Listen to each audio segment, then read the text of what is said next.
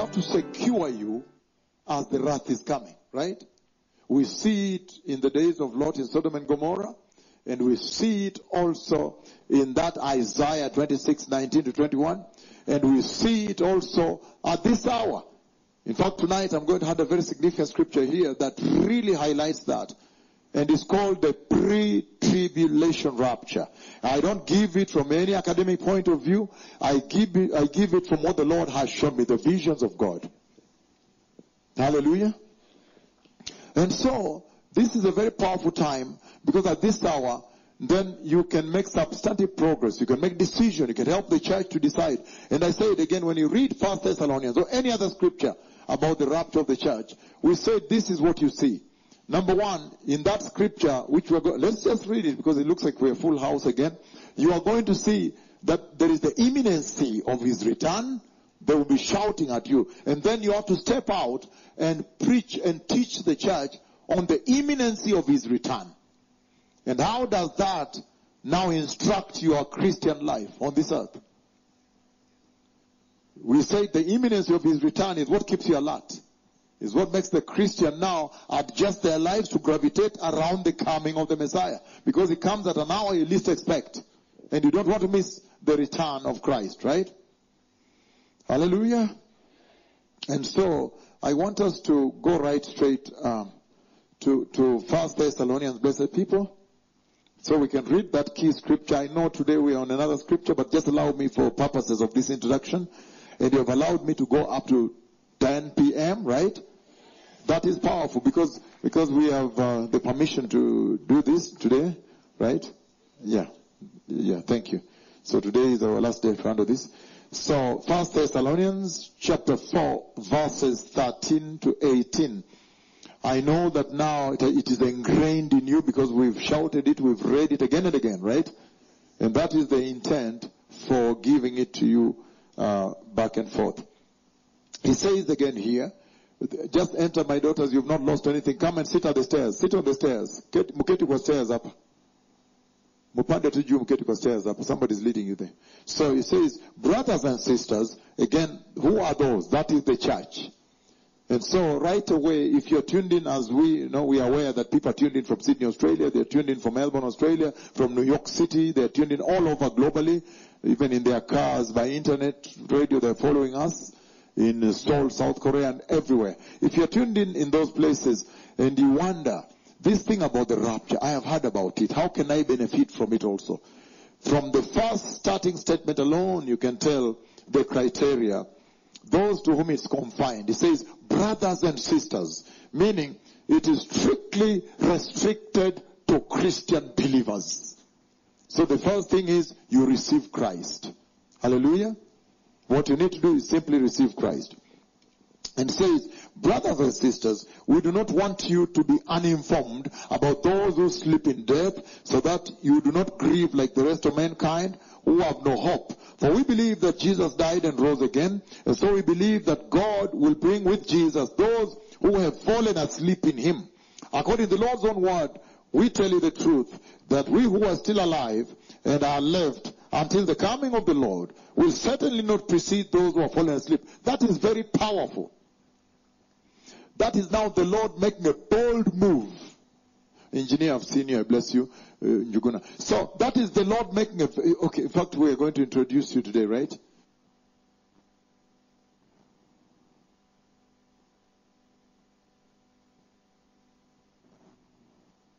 Is the Lord making okay, in fact, we are going to introduce you today, right? With Mama, the bishop, right? The church into heaven. That's already too big, right? Because in other words, they will fly over the sky in the clouds and so forth. You are telling mortal men that day will come, they will leave.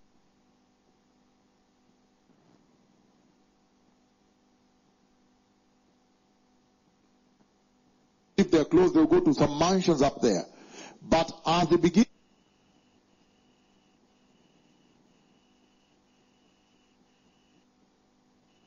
the funerals, the sorrows, isolation, abandonment, and all these things that death has brought, the pain and sadness that death has brought on the earth, he begins to tell you right there that when he's talking about the rapture, they have been neutralized by the Lord. The sting of death has been taken away. That is the first thing he presents there. And we've seen this already. I know you're writing, which is a good thing to do. But we have seen this before when I was standing here.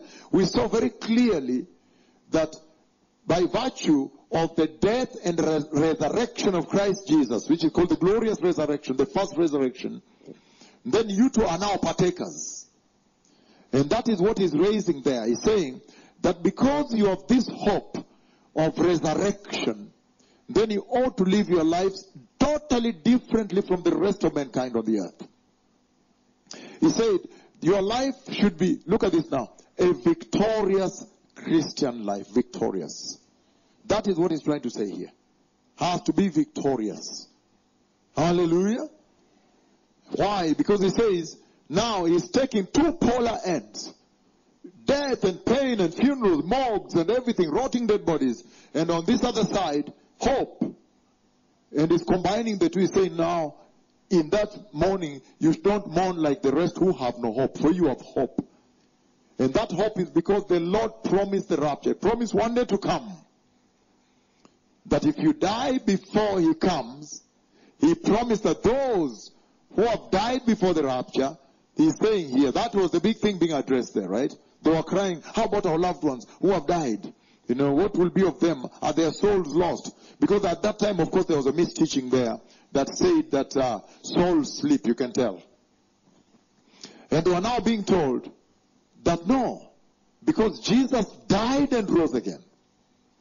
And the Lord Jesus is the first fruits of those who resurrected. You know Revelation chapter 1 verse 5, first begotten from among the dead, right? Because he's there, look at this now. He's saying, even you now, heaven has already tasted the first fruits from the graves, right? So even you're going to come in as the harvest now. I mean, if somebody dies before the rapture, he says the following, that the soul, their souls go up there to be in conscious presence of God, conscious fellowship with the Lord. It is the body that now remains unredeemed, waiting for rapture, and the Holy Spirit has been given to you in a very unique way, not like ever before, not in the Old Testament, not after the rapture. The infilling of the Holy Spirit is a very unique way that God chose as a special exclusive blessing to the church, that now the Holy Spirit infills you. And he's saying the infilling of the Holy Spirit is actually a deposit. It's a down payment that proves, that guarantees that on the day of rapture, he will redeem your bodies so that you have glorious bodies. Okay, you'll say, but just a moment. How about those who are killed from the bomb blast when the body has been incinerated? How does that happen? Okay, we know that the body of Lazarus was putrefied. Putrificación en español. Was putrefied, meaning rotten and fluid. But when he said, Lazarus, come out, the authority of the Messiah is unbelievable. The creative power of the Messiah, whether you were cremated, will come back. That command will bring back your body. And that's why I'm saying, even those who have done transgender surgeries and so forth, once they receive Christ, on that day they will get back their full body. Hallelujah. Very serious. And that's why the Lord is using that and saying, you ought now to be living different lives, differently. Are we together? You ought to be living a life that is victorious. When people are mourning, for you understand that you have a greater life ahead of you here. There is hope. And then he says here, he says something amazing. He says that there is ignorance. You know, those things were raised. I don't want to waste time on this because I have a big thing ahead of me here. We raise the ignorance that has consumed into the church. Because you would think that the church in Thessalonica was ignorant about these matters, right? The church in Thessalonica was ignorant about, like we have seen, the condition of the soul, right? They did not know that your soul lasts or lives forever. You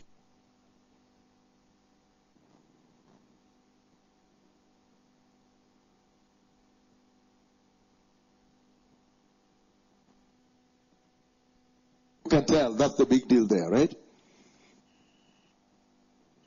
And so now, we said, okay, they were ignorant. But how about now? Can we examine the present church also? Yeah, can we look? We agree that church was ignorant. But now that the matter of ignorance has been raised, can we now take some time and look at this church too? Could there be something about ignorance that we also need to address here? And when we open that up, look at the big things that came out. Massive things came out.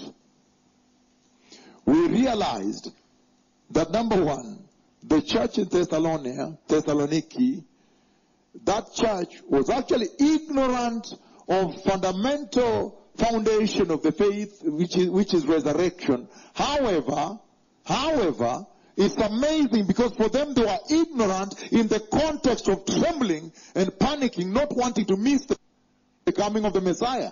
In fact, some of them were at one point thinking that the Messiah has come. If you get to read 2 Thessalonians, then you see the correction that comes to them. They thought that the tribulation has come and they have missed the rapture already. So for them now, they were actually ignorant in the context of fearing to miss the rapture. And then now, we said, look at this now. Let us take this aspect of ignorance. Since the Lord has raised it up. Could it be that there is, because that is now the biggest body of believers then. Could it be that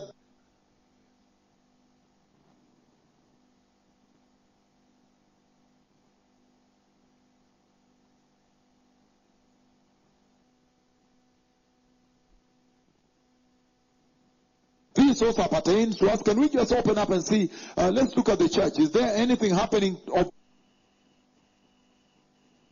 Found out that there is an enormous, unbelievable, huge body of Christ. I don't know. They are called the ignorant brethren in the house of the Lord, in the body of Christ. Why would I make such an overriding, terrible statement live on radio like this globally? I am justified to do so. Why? Because you simply look at the way they are prosecuting their lives and executing their Christian salvation. Then you realize there is a serious misunderstanding. Number one, you look at your present day church and the manner in which they have trivialized the must needs. Did you hear the must needs? Must needs. The requirements, the requisites of Christian salvation. In other words, if we go back, if we decide now to go back, let us decide to go back to square one. Let us decide to go back to square one and ask basic questions. In other words, to the cross and the blood, the original gospel. And let us ask, what are the basics of salvation? Number one, to understand that mankind has fallen, right? Number two, to know that Jesus came to restore fallen man.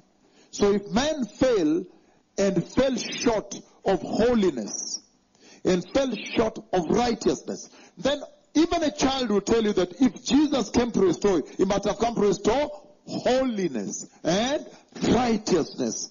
So those are requisites, prerequisites of salvation, right? You don't need to go to school for someone to teach you that. That if an engineer is told to come and restore this bridge, he puts it back to what it was before it fell, right? And so the fall was falling from holiness, falling from the fear of God, falling from righteousness. And then now, look at me, blessed people. Focus on me now. So, but when you look at the present day church, you realize there is a misunderstanding there. So the Lord was saying that there is ignorance, there is not being enlightened, there is people who are not, they are not educated on matters of salvation, basics. I'm talking about basics. And look at this now. For them, their ignorance is different from the ignorance that the church in Thessaloniki was executing, was portraying. Because the church in Thessaloniki was ignorant in the context that she was panicking that she's going to lose the rapture, miss it. But in this age, they are ignorant to the extent that they are deep in sin, my Lord. So it's not panicking that you're going to miss the rapture. They are deep in sin. So that is terrible. Hallelujah. And number two, the way they take the Bible, they take this scripture. I don't have time to really go through this introduction. I need to finish it now. because we have a big thing ahead of us.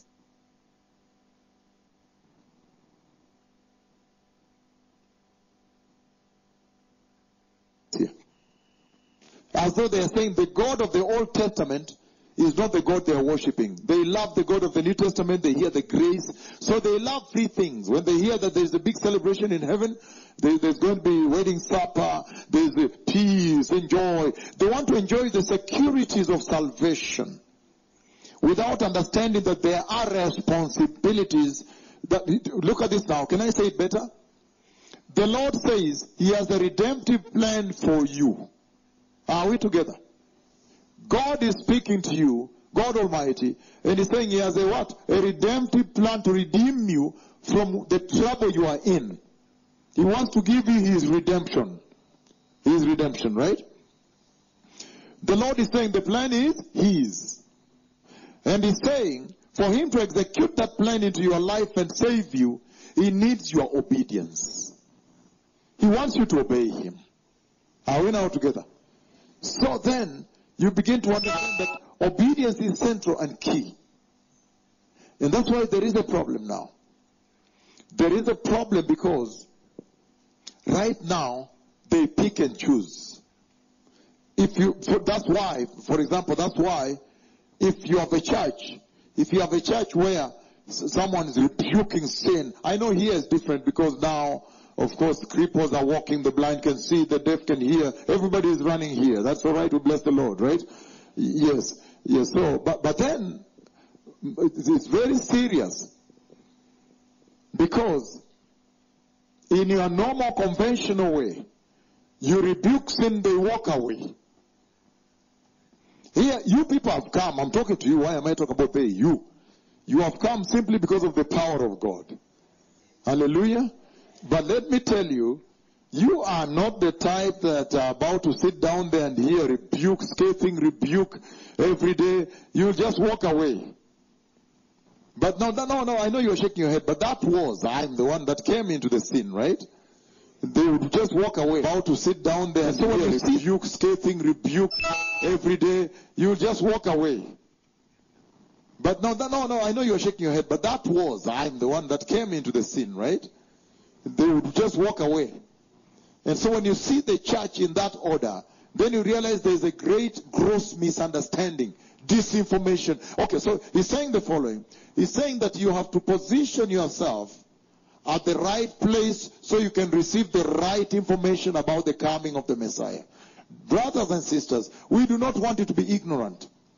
So he's saying, find yourself to a church where the right information about the rapture will be given to you. And he's saying, in the same way also, that look at this now, the other side of the coin.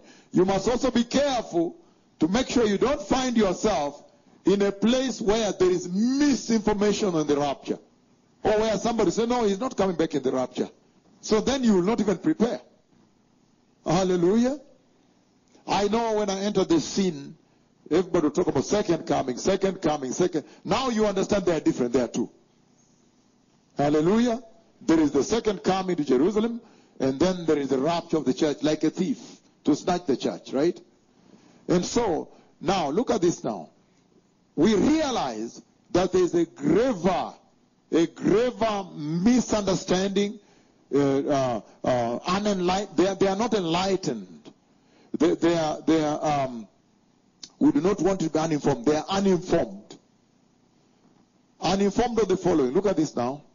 On the holiness of God. That's why you see women are walking nude in the churches. Totally nude in the churches. Because nobody told them that, look, just a moment, the Lord has holiness requirements. The God we serve is holy. We must prepare and to approach Him as holy. Every day we live in the eyes of the Lord. Not just on Sunday and then on Monday to Friday in those offices, I'm a doctor, I'm a lawyer, I'm an engineer, I'm whatever, they are walking nude there. That means they don't understand the Lord, the God we serve, that He is omnipotent and omnipresent, and He watches, and He is a writing God. He is writing everything every day. Hallelujah. So that means also they are uninformed on the nature of God. Let me tell you one thing. Just focus on me now as I finish this. This is serious. that if you will not know or understand or have information, the right information on the God you worship, that will determine whether you worship him right or not. And number two, it will eventually determine your destiny. That is serious. Destination. Whether you enter heaven or not. So this is serious. You guys are going out there to make sure you lay it clean and clear to the sheep that they may now make a determination of their destination and enter heaven. Right? You're going to tell them that we serve a holy God. And he's watching all the time, whether you are hidden in the closet. If you see the way the church is behaving, they think that, you see, they can just go out there in the conferences, take a secretary and whatever, do those things, right? No. He is holy. And he requires obedience that you may be able to fit into his redemption plan. Right? Hallelujah. And so, and if you see at the pulpit, the preaching of prosperity 24/7, and the neglecting of the basics, the most important for entry, holiness, without which no one will see the Lord. You see this announcing of sow a seed, do what, trying to sell miracles or whatever, fake ones. That means even the pulpit has not understood Jehovah. There's a misinformation. They are not informed on who Jehovah is. You cannot sell the blood of Jesus at market price, right? And so those are the things that glare now on your face when you look at the church in terms of the ignorance that is prevailing, that is percolating in the house of the Lord, right?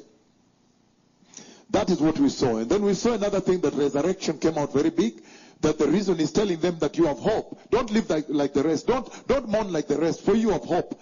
That hope is embedded, is founded on the death and resurrection of Jesus. And then he's saying the following, that death and resurrection of Jesus is our promise to be resurrected.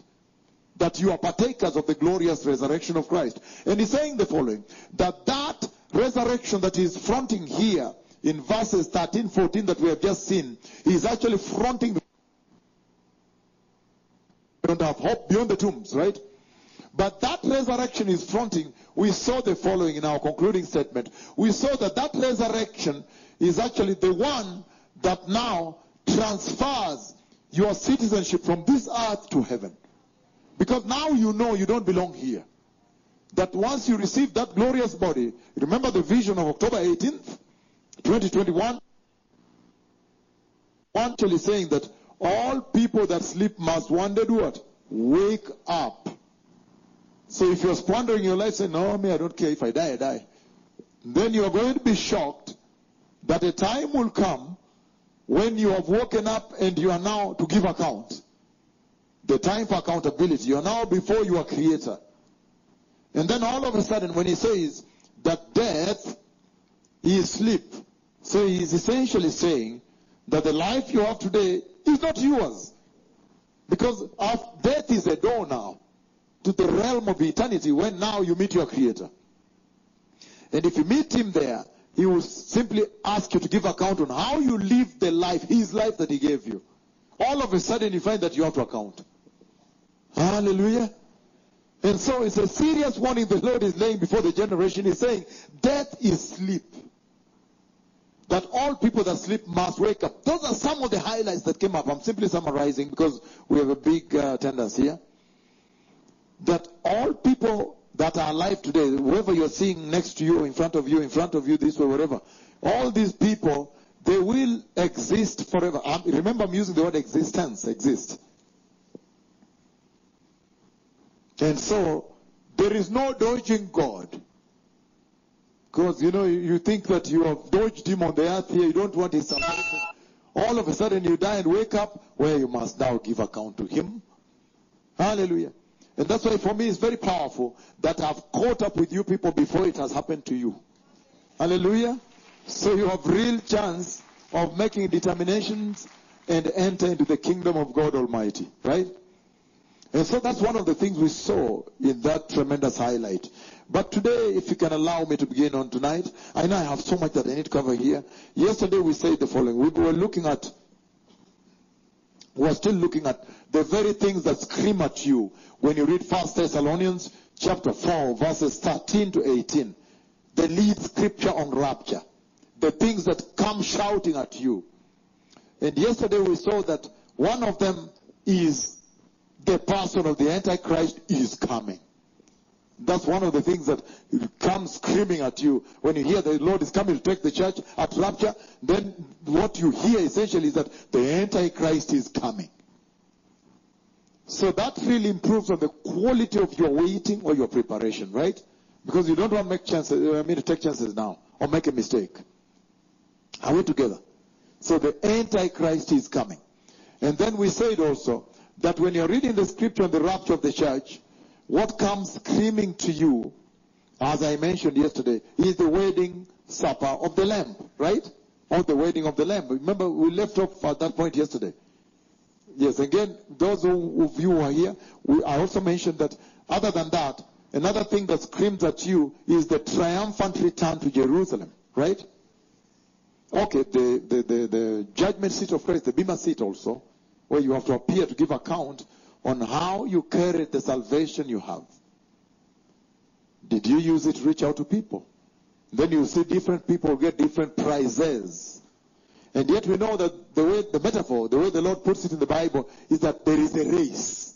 And each one is fighting to get the first prize. Hallelujah. And we saw very clearly from the scripture that says that the foundation is Christ Jesus, died and resurrected, and that each of us now builds on that. You can use straw for building, others use gold, wood, stone. So when the fire now will come, whatever remains there, and then you have a reward, right?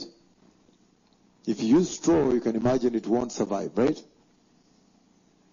And so we saw that when you read the scripture on the rapture of the church, what should be shouting at you or coming at your face is the fact that, I'm being taken up there. What am I going to present?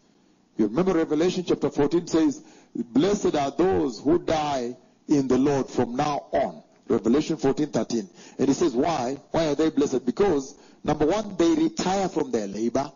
And then number two, their good deeds will follow them. So you should be asking yourself, what are the deeds? What are my good deeds that will follow me up there? Hallelujah.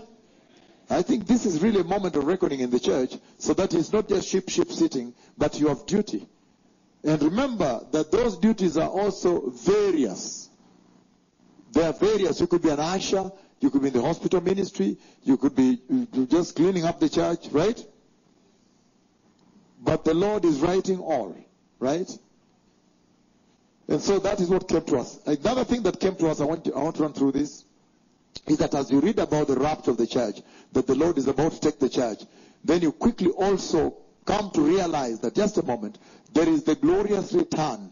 Of course, I said the wedding of the Lamb, and then there is the glorious return, triumphant return, I called it, to Jerusalem with Jesus. Because remember in the scripture of the rapture, what does he tell you? He tells you in verse 17 of 1 Thessalonians chapter 4 that, therefore, we will be, you see, and we who are still alive will be caught up together with them to meet the Lord in the air. And therefore, we will be with the Lord forever. He is introducing the church to eternity with Christ. And this is what eternity means. That now, never ever again will you be separated from Jesus. Let us clap to that. Because without Jesus, we saw really how John wailed and wept before the throne. Life without a Savior. Can you imagine the earth without the Savior? It's unbelievable. And so, again, in that 1 Thessalonians chapter 4, verses 13 to 18, verse 17 now introduces the church to eternity with Christ. Meaning, at the rapture of the church, never ever again will you be separated from Jesus. Do you understand that? And so, can I explain that? That means, if he's going up to the throne, you're Jerusalem now, for second coming, you are with him. And then, when he enters the millennial reign kingdom, you are also there reigning with him. And then, when he finally enters into the eternal commonwealth of God, eternal estate of God, eternal state, you are entering there with him. If he enters the New Jerusalem, you are there with him. So that is the meaning of that. And that's why I said when you read the script of the rapture, it cannot escape your attention that it should be shouting to you also about the triumphant return to Jerusalem. And that you have to bring to the church also and bring awareness to them. Hallelujah. And then, on top of that, I've said that it should also remind you of the millennial reign itself. So that the church becomes aware that this offer the Lord gave us is much bigger than you thought. There's the millennial reign of Christ. And if I had time, I would have really spoken to you how during the millennial reign, do you remember that when it comes to the earth, the great tribulation has just taken place. The earth is toxic, totally destroyed, because if you read the events of the cascade of the tribulation, at one point all the water is toxic and people are dying for drinking it. At one point the Lord just destroys all mountains and tumbles down all cities. At one point, all the animals in the sea have died and so forth. Everything is toxic at that time. And yet, in a snap like this, everything becomes brand new, green. He says, it's like a spring in a desert. And so, if we had time, I would have gone with you back to the church age and read scriptures like Revelation chapter 2 verse 7 and so forth, where he's promising the overcomers. At one point he says, those who overcome, I'll give access to the tree of life. So what happens is this: he brings the tree of life down, and it does a miraculous regeneration of the earth. The tree of life that you see, the Lord has anchored us on like this, on this mission. Hallelujah. If I had time, I would have done that. But I want us today, so we have all this, the millennial reign, the eternal state, the wedding of the Lamb. So I will just read very fast the wedding of the Lamb, right? And then after that I begin the message tonight, right? Yeah, so that is a grand day, the day of the wedding of the Lamb. That is a grand day, meaning a big day, huge day. It is a grand day where there is a master reunion. If you have been to the military or to the police training academy, there is what we call the Grand Master Parade, where everybody, anyone created by God, must be found standing there. If you are not found there, you are done. You are done. It's just finished. There's no question about that. Everybody created by the Lord must be found standing there. That's the Grand Master Parade. So, for heaven, this is it now. He says it's the day of the Grand Master reunion between members of the redemption family of God, the ones he has redeemed. Hallelujah. Those of the Old Testament, all the prophets, the patriarchs, the New Testament saints, and everybody, the apostles. That is the day finally when everybody now in the family of God, hallelujah, he is found there now. And so we can read from Revelation 19. I don't have time. This was not the big thing for today, but just that you may go aware, right? Revelation chapter 19, if you read before from verse 1, it says, after this I heard what sounded like the roar of great multitude in heaven, shouting. I'm reading verse 1, Revelation 19. I know we've been reading 6, but 1. Hallelujah! Salvation and glory and power belong to our God. For true and just are his judgments. He has condemned the great prostitute. You remember the false religion that comes in the great tribulation? That's how he presents. Remember the vision of the prostitute on the beast? That is now the sick alliance, the wicked alliance, the terrible alliance between the false religion and the civil authority, or whichever way you want to put it, the beast, right? And so that's what he's describing here. He's actually describing the final judgment of that religion, the false religion that comes, whereby they don't want Christ and so forth, And then the beast. Can I go on this now?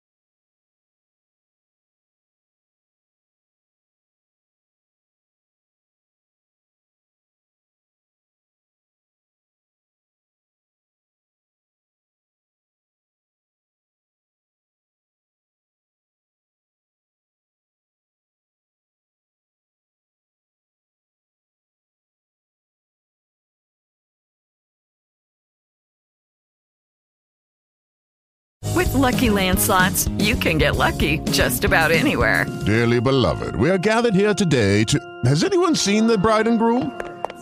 Sorry, we're here. We were getting lucky in the limo and we lost track of time. No, Lucky Land Casino, with cash prizes that add up quicker than a guest registry. In that case, I pronounce you lucky. Play for free at LuckyLandSlots.com. Daily bonuses are waiting. No purchase necessary. Void where prohibited by law. 18+. Terms and conditions apply. See website for details.